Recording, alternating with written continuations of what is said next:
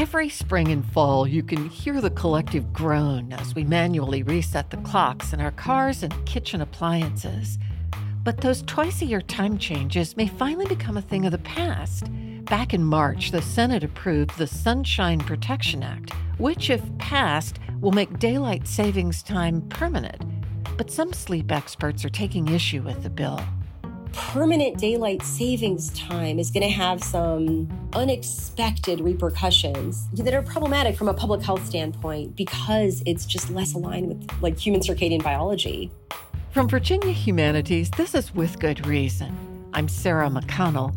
Today, sleep as a public health issue.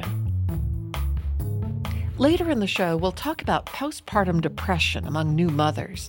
But first, Mariana Sklo-Cox says sleep is a public health issue that impacts almost every aspect of our physical and mental well-being. She's a community and environmental health professor at Old Dominion University. So the connection is very strong between sleep and health. It's been shown to be associated with cardiovascular risks, injuries, mental health risks. I mean, practically every dimension of health. Obesity has been associated with sleep disturbances and sleep disorders. So it's really a public health issue. How strong is the connection between sleep and mental health, our mental well-being? Very, very strong. So, for example, insomnia has been associated with the risk of new depression. So my colleagues and I actually did a study that we found that in folks who didn't have depression, just having insomnia was associated with the risk of new depression within 4 years. Even if you adjust for all types of mental health, right, comorbidities and other types of health comorbidities, really showing that it was really the insomnia, right, that was a major risk factor for the development of new depression. And since then, there have been some really, I think, interesting and well-done studies that have looked at if you treat insomnia sometimes, right, you can really address depression because insomnia, as a symptom of depression also, it tends to be the one that lasts the longest, the most sort of residual symptom of depression, even after antidepressant treatment. Do we necessarily realize how impaired we are when we're sleep deprived? No, absolutely not. I worked for many years with someone named Dr. Catesby Ware at EVMS, and he had a driving simulator and would put folks like resident physicians in the driving simulator and see how they did, after night call and whatnot. And folks feel like they're fine, but their performance metrics and measures show that they're not fine, but they're not cognizant of that. And they can be in areas, for example, like drowsy driving or attentional lapses.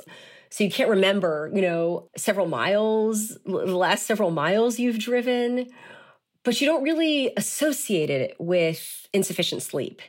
So yes, I think there is this under-recognition, and I think there's that bravado, right? I'm fine when I don't sleep. I can do fine.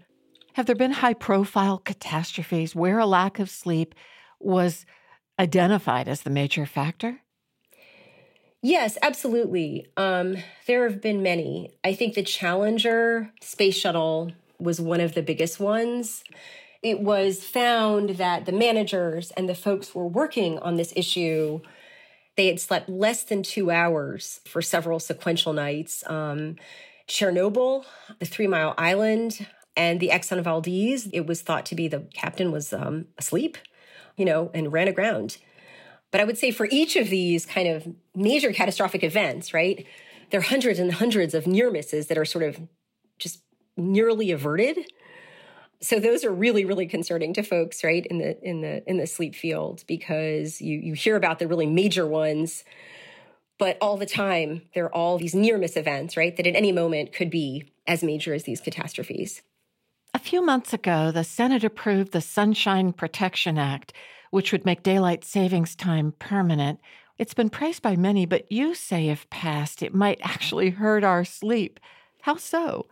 Absolutely. I definitely am in agreement with eliminating the seasonal time changes.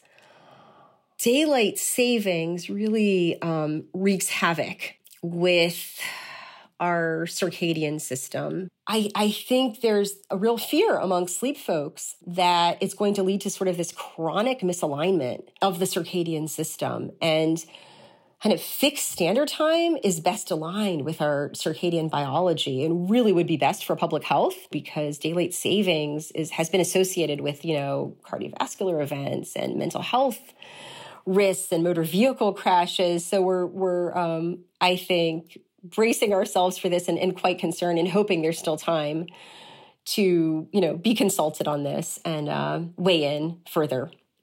But don't you think the problems associated with daylight savings time come because we're jumping in and out of daylight savings and standard time? That if we simply made standard either standard time or daylight savings time, we wouldn't wreak havoc on our circadian rhythms. True? Well, I would say that not exactly. I would say that really what it does, daylight savings, is it adds evening light and removes the morning light. And you kind of need that morning light to set your biological clock. It's sort of a Zeitgeber. It's sort of like jet lag or something, the daylight savings time, like being in a different time zone. So it's not really natural. We don't really adapt to it the way that I think folks believe that we do. If the Sunshine Protection Act is passed, and this is the one that would make daylight savings time permanent, is that still better than hopping on and off daylight savings time, would you say? No. I don't think so. I don't think so. No, I think that they tried it back in the 70s. The Congress enacted the Emergency Daylight Savings Time Energy Conservation Act. And then they came out with an interim report way back in 1974 and decided it wasn't a good idea. So I hope they can go back. I think that biannual time change, it's complicated. I think that it is time to stop that biannual time change, but I think that the permanent daylight savings time is going to have some unexpected repercussions that are problematic from a public health standpoint because it's just less aligned with human circadian biology. You're a strong advocate of especially high school students getting to sleep longer in the morning and starting school later. Yes. That's a really important thing for them. Absolutely. Many studies have shown, there's been a lot of research on this in the past, especially, I'd say the past 10 to 15 years, that later high school start times really, really help our teens in terms of a lot of outcomes: school performance, injuries, mental health, risk-taking, because, we know that sleep deprivation impairs judgment as well. And we found that just 1 hour less of sleep in teens was associated with more hopelessness and, suicidal ideation. So I feel very strongly, and I think that the sleep community has been advocating for this for a long time. And it's also like a sleep equity issue, because folks who are in certain neighborhoods, are at the bus stop at 5 a.m. to get on that bus. They don't have other forms of transportation to school. So it's really complicated. Do you think Americans are especially bad at valuing a good night's rest? Are we a little more sleep deprived than other nations? Well, I think in this society, culturally, we have this work ethic and this kind of puritanical notion, of working, as much as possible. My cousin Carla, she's a geneticist, and she moved to the Netherlands, and she worked in a lab, and she had finished a postdoc at Hopkins. So she was used to a culture of, working all the time and being very tired and being sleep deprived. And I think she thought of it as sort of a badge of honor. And she said that she started off in the Netherlands this way, and she would come into work very tired with dark circles under her eyes. And folks would look at her like, what is wrong with her? It was really shameful to them. They would say, go to sleep. Why are you coming into work like this? This is really not something to be proud of. And she immediately learned that this was not part of the culture. And she had been, at Hopkins for a long time. I don't know if it was maybe 5 years or longer, where everybody was so proud of her when she was tired and, oh, you're sleep deprived. You must be working so hard. And there, immediately in the Netherlands, they thought, what's wrong? Why don't you have a better work-life balance? And I hope that we as a culture, right, can evolve to where we have the same type of view of sleep and the importance of napping.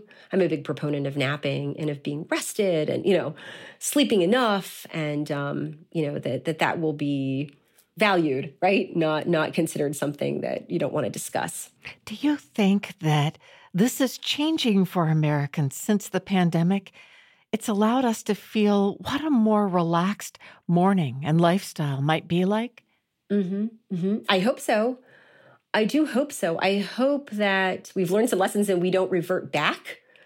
Yeah, learning the value of sort of rest and, right, healthy sleep and healthy lifestyle and the importance of light, too. I hope that folks got more light.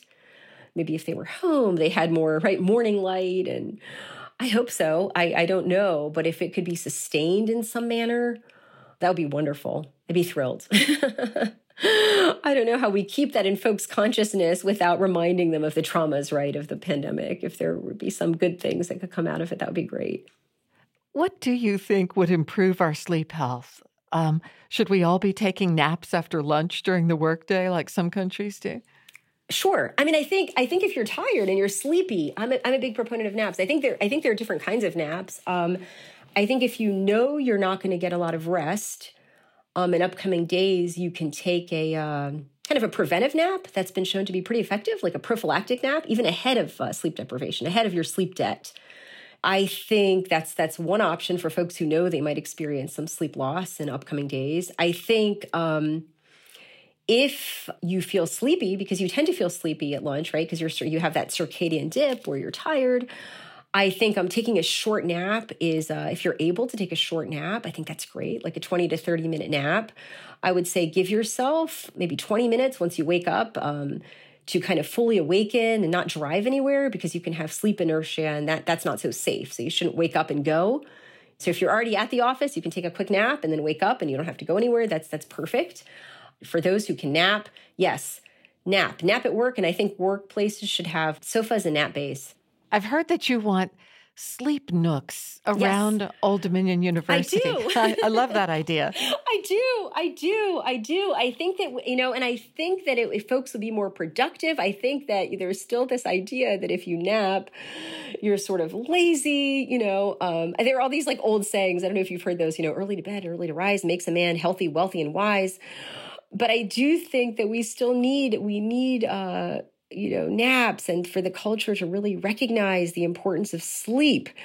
So I would love to see those darkened places where folks can go and nap. I think it would be so productive, because just a 20-minute nap can really improve your sort of, mental acuity for many, many hours beyond that. And your creativity, right? You need sleep for creative thinking and for memory. And so I think that for some of those kind of brain functions, napping can be really, right, fantastic. So I would, yes, I would love to see it in at Old Dominion. I would, that would be like my dream, quote unquote, not to have a pun on words. Right, and also for those places to be judgment-free zones, Yes, Right. Because I still think that there is so much judgment regarding sleep.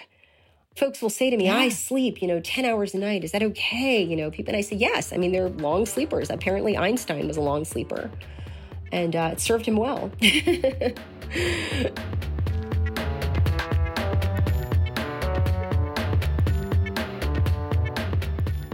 Mariana Sklo-Cox is a community and environmental health professor at Old Dominion University.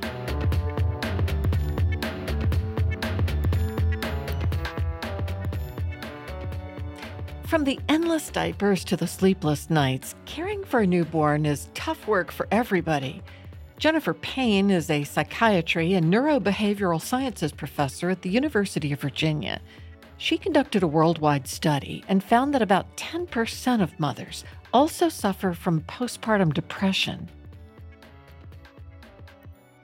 Jennifer, how common is postpartum depression among new moms? I can imagine there are shades of depression following a birth. because it can be so overwhelming. But postpartum depression, is that a very specific thing? It is a very specific thing. Postpartum depression is the most common complication of having a child. And most people don't realize it's that common. About 10% of women from the general population will develop postpartum depression. And if a woman has a pre-existing mood disorder, like a previous history of major depression or another type of mood disorder, the rate is even higher. It's about 40% of women will develop postpartum depression if they have a history. Is it hard to recognize? I think most women are exhausted in the immediate postpartum time period and really trying to do a lot, take care of the baby, take care of themselves. And they may not easily recognize that they are suffering from depression. Also, a lot of people really kind of dismiss their feelings during that postpartum time period because they know it's hard to have a new baby. And so they just kind of shove their feelings aside and say, oh, I'll get better in a few weeks. But then over time, when they don't get better, they may slowly recognize that they've developed a postpartum depression. How does it manifest itself? What does it look like? What does it feel like to the woman? What can people who love or care for the women see? Well, it's funny. Most women with postpartum depression also have significant amounts of anxiety. And so what will happen is she will be worrying excessively about the baby. So many women with postpartum depression will, for example, not be able to sleep when the baby is sleeping because they'll be worried that the baby is going to stop breathing, and they'll kind of hover over the baby while the baby is sleeping. They also may become excessively concerned about germs, either from other people or in the environment. So anxiety is a really big symptom of postpartum depression. But aside from that, most people with postpartum depression have what looks like a regular major depressive episode. So they'll be excessively tired. They may have difficulty sleeping. They may feel that they're having a hard time getting out of bed. And a key symptom of depression is really not enjoying things. So this is part of what I think makes it hard for women. They may recognize that they're not bonding with the baby in the way that they should. They feel guilty, and so they don't think about it further. They don't want to admit that they're having a hard time enjoying this time period. Can dads get it? So actually, there's some really interesting work being done right now on postpartum depression and dads. And absolutely, dads can get depressed in the postpartum time period. Now, we think that that is primarily due to the stress of the postpartum time period because dads don't go through some of the same hormonal changes that women do when they deliver a baby. But absolutely, dads can get depressed as well. I've read about people saying, I feel guilty about this, but I don't feel a bond with my baby that's supposed to be so maternal and natural and instinctive. But is not feeling a bond with the baby necessarily postpartum depression? No, but it can be. I mean, the reality is Right. the postpartum time period is difficult. I remember when my first child was born thinking, oh my goodness, what have I gotten myself into? I don't know what I'm doing. Right. It's a tough time. And many women think that there will be kind of a magical experience of bonding with their baby. And, most bondings don't live up to that magical idea. So it may not be postpartum depression, but if a woman is seriously feeling that she is not bonding with the baby, she should consider whether or not she's having a postpartum depression, because that's a very common symptom of postpartum depression. I was like you. I remember with the first baby being so surprised, maybe even shocked by how much there was to it, how hard it was, how sleepless you were. When my sister called me a few weeks in from long distance and said, "How are you?" I just started sobbing and said, "I feel like my life is over and I'm now devoted to this little person." Yes, absolutely. But I wouldn't have said that was depression. I was just overwhelmed. Right. And, nobody really tells you how hard it's going to be. And so particularly for first-time moms, it can be a very overwhelming time. When I do a clinical interview, I'm looking for a pattern of symptoms that hang together and don't seem to abate easily. Right. And so that pattern of symptoms is low mood, with crying spells, feeling overwhelmed, et cetera, but also changes in sleep, appetite, energy. Suicidal thoughts, I will say, are always abnormal and, would be considered part of a depressive episode. And I'd be looking particularly for not really being able to enjoy anything that a woman has previously enjoyed. So women who are having a hard time will still enjoy their favorite TV program, will still enjoy a good meal, will luxuriate in a shower. Those types of enjoyment of everyday activities, that goes away when someone is depressed. I am surprised to learn from your research that most women with postpartum depression are not diagnosed and not treated. That's right. One of the things that I found out recently that I thought was really interesting, postpartum depression, as I've said, is the most common complication of childbirth. And yet maybe 40% of women are screened for postpartum depression. And in contrast, gestational diabetes occurs in about 6% of all pregnancies.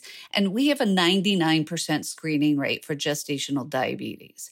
And so we can do better than that. And we should be doing better than that because postpartum depression is not just bad for the mother, it's bad for the developing infant as well. So when moms are depressed postpartum, they don't talk to their infants in the same way. They don't stimulate their infants in the same way. And multiple studies have shown that if mom remains depressed for a long enough period, that can have effects on the developing baby's IQ and language development. Can you treat postpartum depression, though? Oh, absolutely. And like most depressions, we usually recommend a combination of medication and therapy because that's been shown to be the most effective. There's also a new medication that was approved by the FDA in 2019 that requires a hospital stay and infusion for severe cases. But postpartum depression is absolutely treatable. So for women getting postpartum depression, what do we think causes it? What triggers it? And how soon does it begin? So those are great questions. And of course, it's a complicated answer. We think that postpartum depression that begins in the immediate postpartum time period within the first few weeks after giving birth likely has a biological trigger from the hormonal changes that women go through at the time of delivery. And there have been multiple studies that have shown that early postpartum depression has a genetic basis and runs in families and can be triggered by hormonal changes. That being said, we also know that there are a lot of other environmental type influences on postpartum depression. So having a lot of stress in one's life, like financial issues or marital discord or not having a partner, are all associated with an increased risk of postpartum depression. Having a traumatic birth experience is another risk factor. So we know that environmental stressors can also contribute to the risk for postpartum depression. Do you think we'll ever find a way to actually prevent postpartum depression?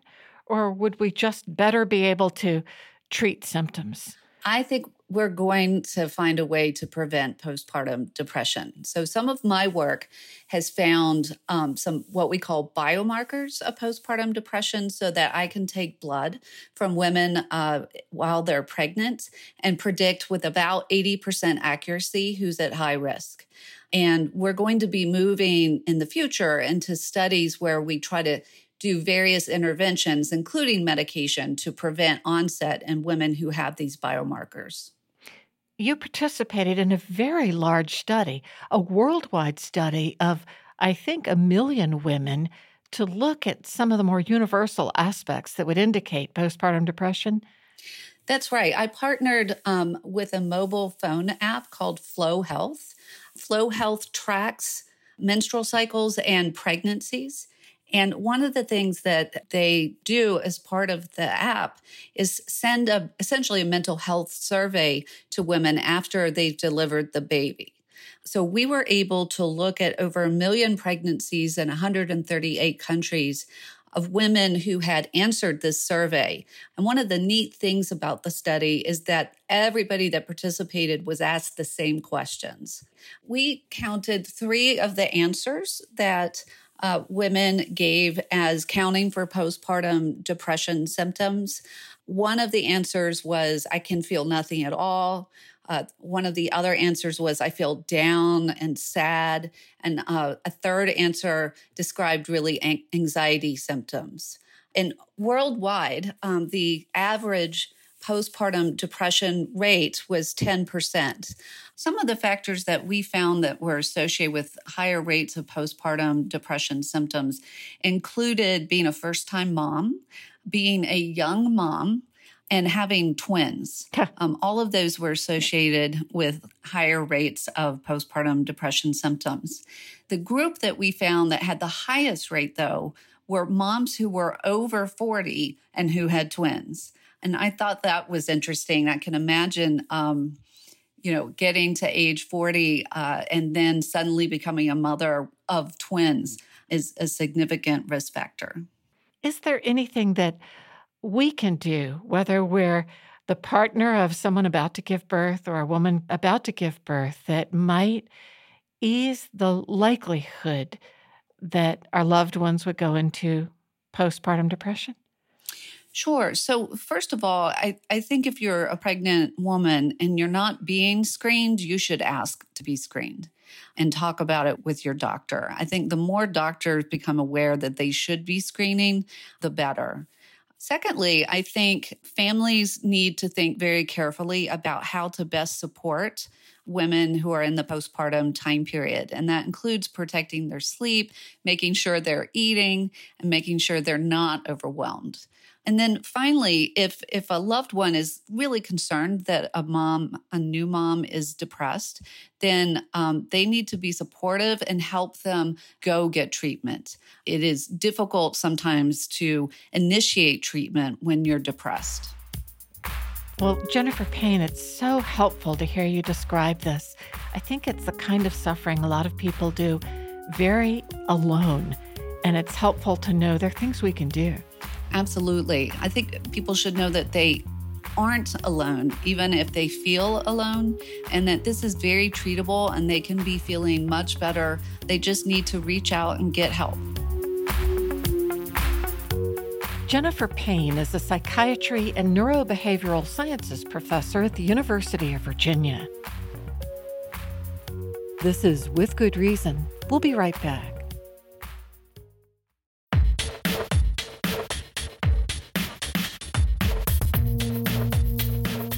Welcome back to With Good Reason at Virginia Humanities. Chemotherapy is the best weapon we have at fighting cancer, but it's notoriously hard on the body and causes a number of side effects. Maxwell Hennings is studying one of the side effects called chemobrain. That's a mysterious ailment linked to cognitive decline in some patients who've undergone chemotherapy. Hennings is a neuropsychology professor at Longwood University. Max, tell me about chemobrain. What is it exactly? How do people feel? Well, chemobrain is something that happens to people after they receive chemotherapy. Not everyone gets it. And basically, it's just someone who has trouble remembering things, focusing on things, multitasking, kind of the same way that they were able to before.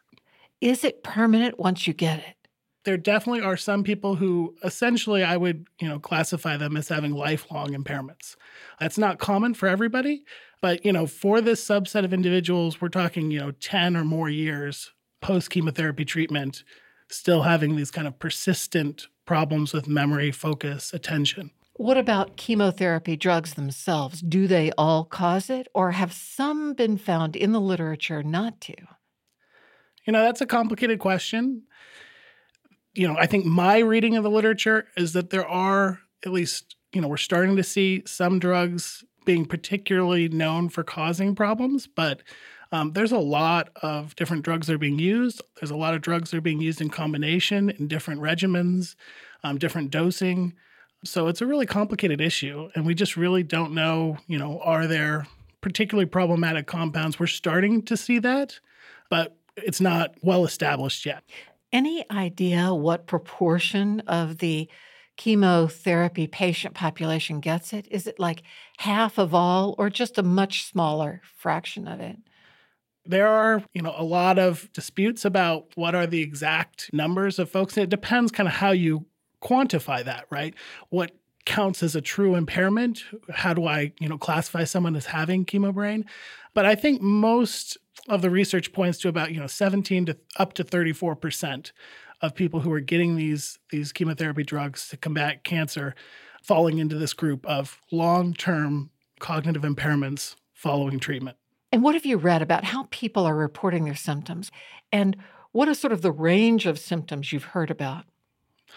It can range from someone just saying that they have a hard time kind of focusing in really high demand environments. So maybe you have a job like, air traffic controller or something like that, where you have to focus on lots of things all at the same time and kind of keep track of lots of things going on.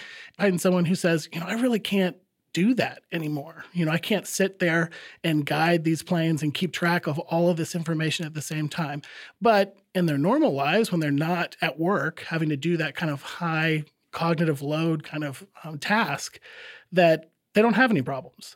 And then you have other people who say, I park my car and I can't find it anymore. And I used to be able to do that. That used to be something that was really simple for me to, navigate back to my car and remember these things. And I am completely forgetting how to do that. Right. And are other people even more debilitated? Like it hurts or they can't think straight? I'm sure you could find people who would say that they would not have wanted to get chemotherapy if they had known that this was going to be the repercussion of getting chemotherapy, that they would have sought out alternative treatment. But, again, there's a lot of variability in terms of, what people are actually complaining of. And even within that, there's some people that have really profound problems, but they go away, right? And I think a lot of people would make the trade-off of being cancer-free if I can, suffer through, 6 months of chemobrain where I, have trouble thinking, I have trouble focusing, but it goes away, versus people thinking about, well, if I were to survive this 10 years from now, I still can't do the job that I was doing before. My life has fundamentally changed. So do you think scientists, researchers, doctors basically are speculating that the chemo treatments, which are targeting cancer cells, are also killing off some sort of brain cell or brain neurons that somehow affect our memory and ability to think clearly? Is that the hypothesis? Generally, yes. It can also be that you're disrupting kind of the normal function too. So you don't have to necessarily be killing brain cells. You can just be altering kind of how your brain normally functions, disrupting that process. I mean, the fact that this is such a complicated phenomenon, it's probably not happening the same way in every individual. We've got lots of different drugs that have lots of different effects within the brain and the body in general. And there's probably some individual differences, even talking about the immune system response, right? So you can look at how these drugs trigger someone's inflammatory response. And each individual is going to have a different inflammatory response. And that inflammatory response might be really severe in some individuals, and in other individuals, it's not going to be as bad. So there's going to be recovery from that. You are using rodents in your lab to monitor memory loss from chemo. What are you trying to tease out from these experiments?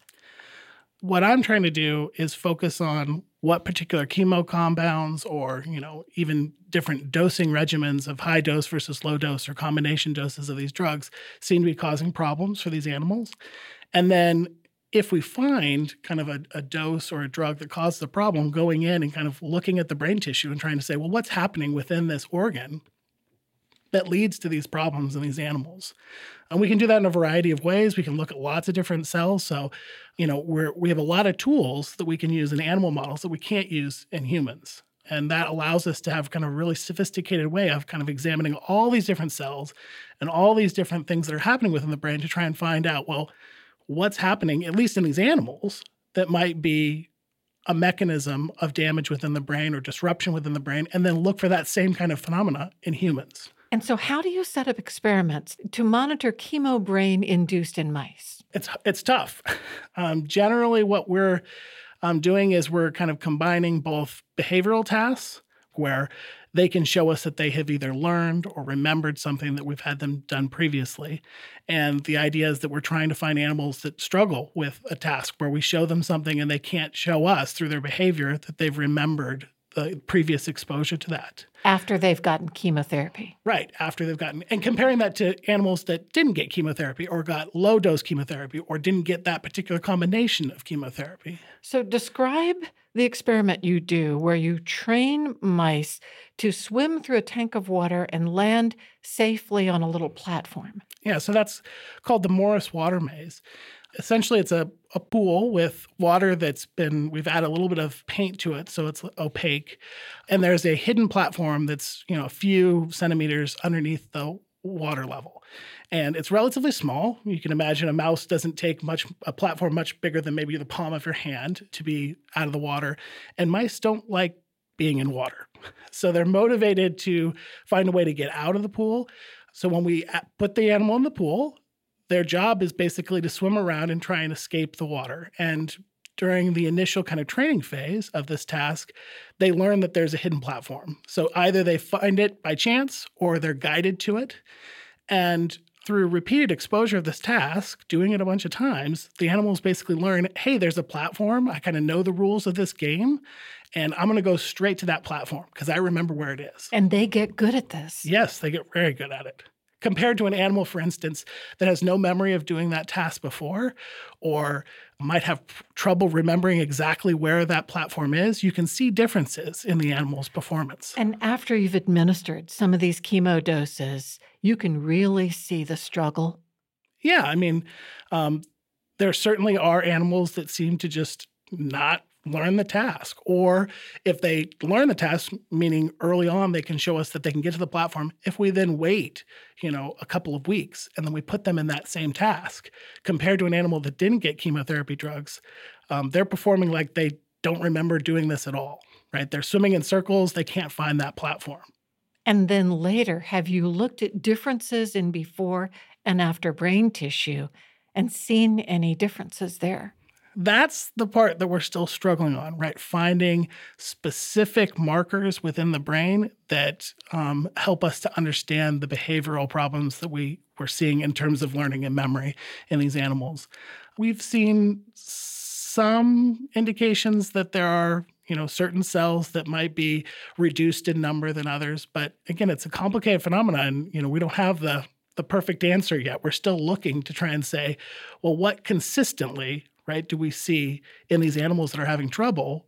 What's going on in their brains? If you're a scientist or a drug maker trying to perfect a chemo regimen that wouldn't induce chemo brain, what do you think the gold standard would be? I mean, what do you think people who are trying to do this are aiming for? Well, I mean, I think, if we had a really good understanding of, what's causing the phenomenon, obviously, again, that trade-off between short-term versus long-term, I think a lot of people would be willing to make the trade of, I'm going to take this chemotherapy compound, it's going to make me feel sick, I'm going to lose my hair, I'm not going to feel very good. I'm also going to have some, memory and attention and focus problems, but those are going to wane in the next couple of months after I stop taking the chemotherapy drug. Many people are okay with that. If we can figure out what's causing these kind of persistent problems that we're seeing, years later, if we can identify, these particular compounds seem to be causing this at a higher frequency, well, then let's avoid them. Or alternatively, if we know what these drugs are doing, we can administer other supplemental compounds to try and protect or repair that damage that might be caused by these drugs. So, again, it's a complicated problem, and knowing what's going on within the brain that causes these impairments is the first step to trying to correct some of these issues. Have you given any thought to possible similarities between chemo brain and the brain fog that people with long COVID are saying they're experiencing? Certainly. So that's something that I've been thinking about a lot recently.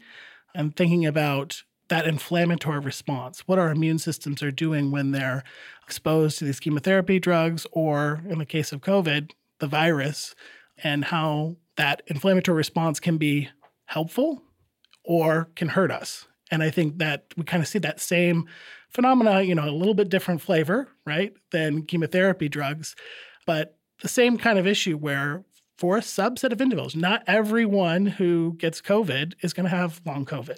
But for some, there seems to be this kind of profound kind of difference in the trajectory where they end up in terms of, well, I have, now cognitive problems, I have vascular problems, I have all kinds of health-related effects as a result of my one exposure to COVID, months ago, right? And that's what we want to try and avoid in the chemotherapy literature as well, is try and figure out, well, what is it about that individual or their, immune response that drives these kind of long-term problems? It must be so exciting to be playing a part in this.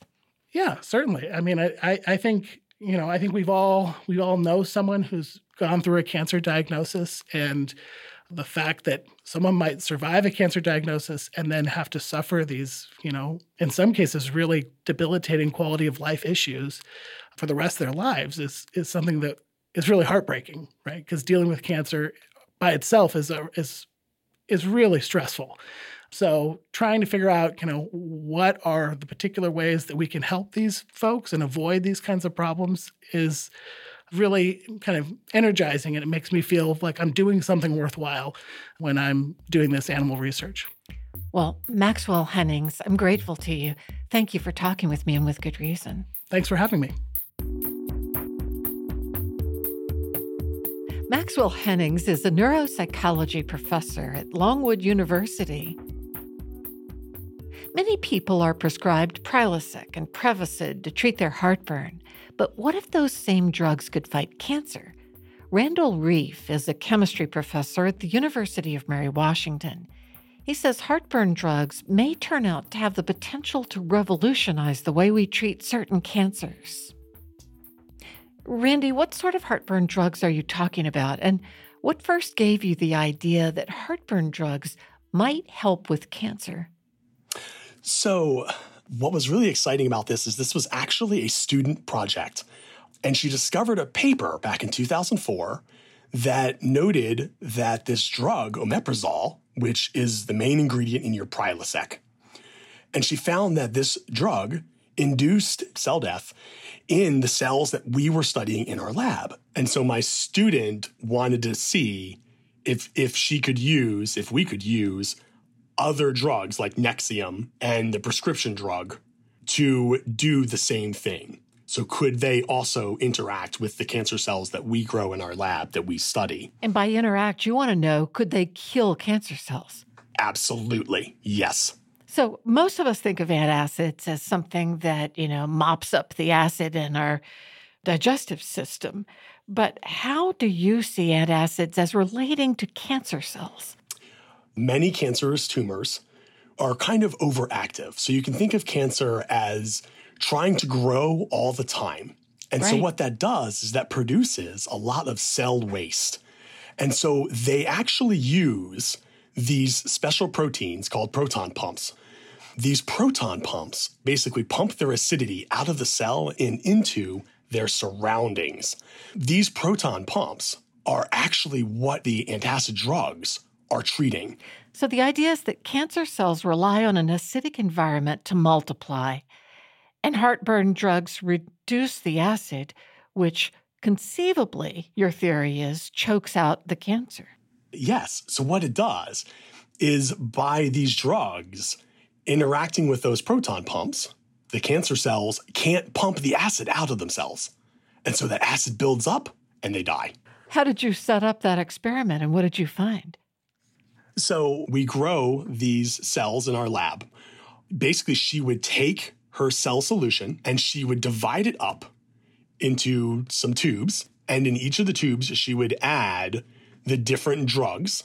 And then she would add a special molecule that would allow us to see if we were getting the type of cell death that we wanted. And she would look at them every 6 hours for about 30 hours. And she would look for basically this type of cell death activity. And what did you find?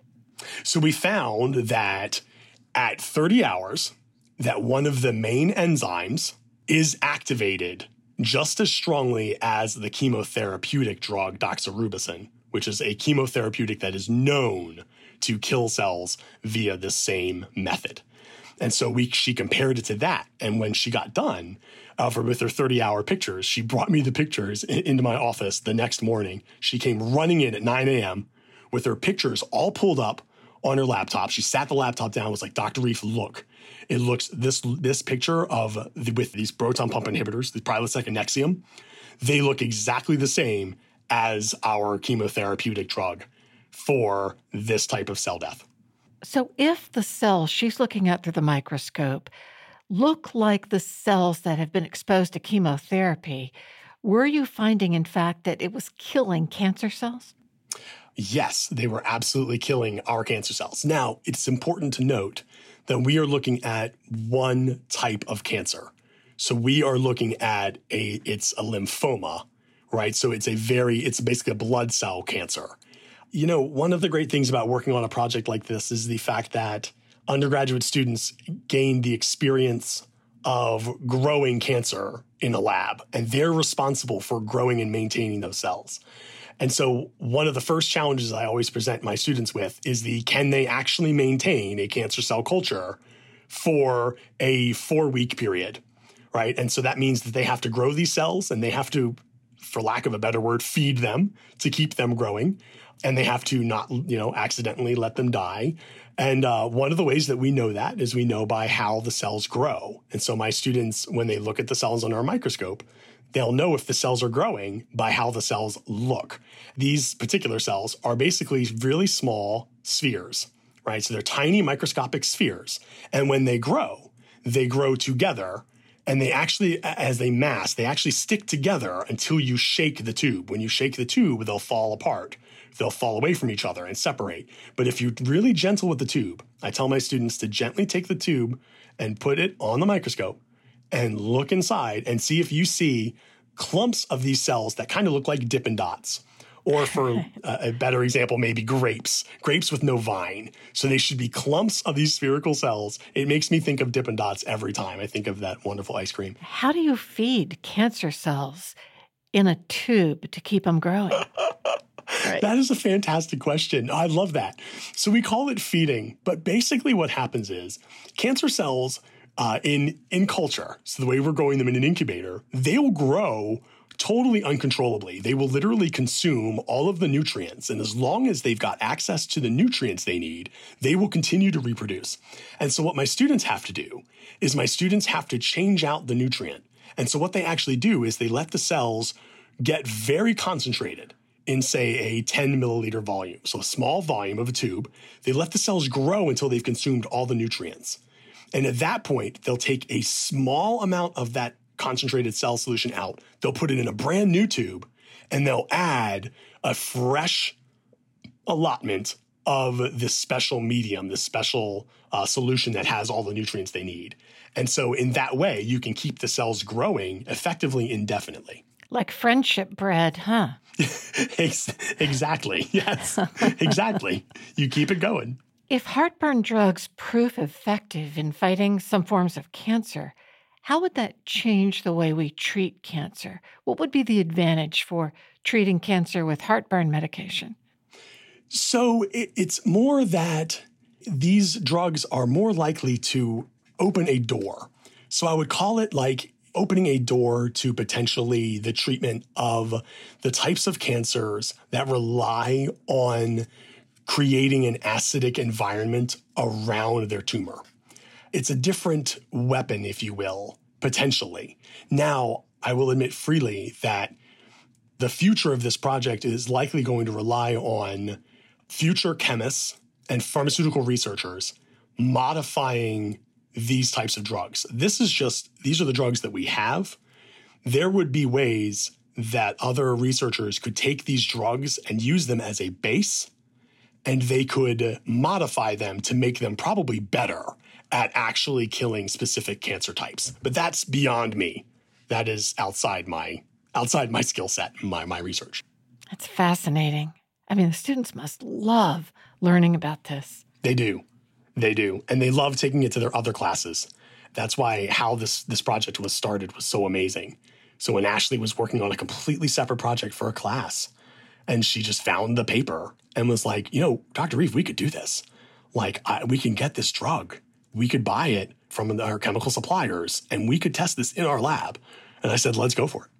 And that's super cool. And, it's a reminder that innovation in science comes from every conceivable direction, right? It's not just a few top minds that are having breakthrough thoughts. Correct. You got it. And that's why I love doing this job. I love this job. I love watching the students find something new, find something that they're passionate about and pursue it. And getting to be a part of that and getting to do this research and come up with a whole new research project that is now recruiting students into my lab. And I've got students coming to Mary Washington that are working with me. It's been an absolute highlight of my career so far. Well, it's really exciting to hear about. Randall Reeve, thank you for talking with me and With Good Reason. Well, thank you so much, Sarah. It's been a pleasure to be here.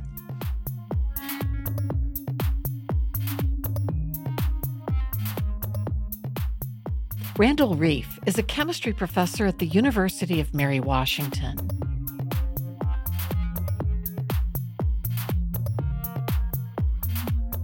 Support for With Good Reason is provided by the University of Virginia Health System, pioneering treatments to save lives and preserve brain function for stroke patients. uvahealth.com.